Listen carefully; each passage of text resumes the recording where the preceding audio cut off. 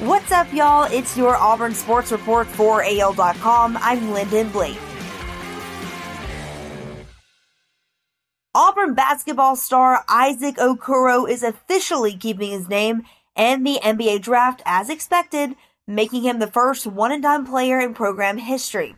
Okoro, a standout freshman last season, announced his decision to remain in the NBA draft pool in an open letter he penned to Auburn fans that was published Monday evening on Auburn's official athletics website. Okoro, who in May signed with rapper Lil Wayne's sports agency, first declared for the draft March 20th, shortly after Auburn's postseason was suspended by the coronavirus pandemic.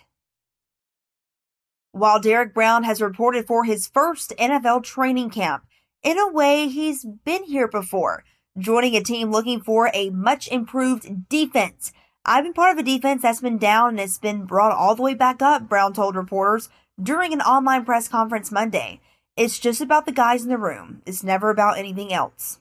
When Brown arrived at Auburn in 2016, the Tigers had finished 54th in scoring defense and 71st in total defense in the nation in 2015. In his freshman season, Brown helped the Tigers improve those national rankings to 7th in scoring defense and 28th in total defense in 2016. The NBA enters Day 5 of its 2019-2020 season restart in Orlando Monday, but Jared Harper's basketball attention is on New York. One of the 8 NBA teams not invited to continue its season in the league's bubble.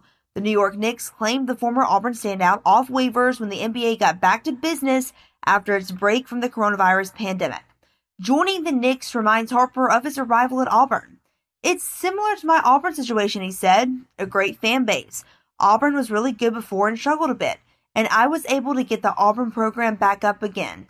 Harper went on to say, I feel I want to help make Knicks basketball what it was before. While many are waiting to see if there is a college football season, Nick Harparelli is preparing for a potential bowl season. The executive director of the Football Bowl Association oversees 42 of them. On Monday, he told ESPN there have been talks about a team's final record as a criteria for selection and a timetable on the postseason games. In short, Harparelli suggests conferences may be filling bowl slots based on standings, with little or no regard to record since some conferences have gone to conference-only schedules with 10 games. In some cases, 500 records or better might be more difficult to come by. That's your Auburn Sports Report for AL.com. I'm Lyndon Blake.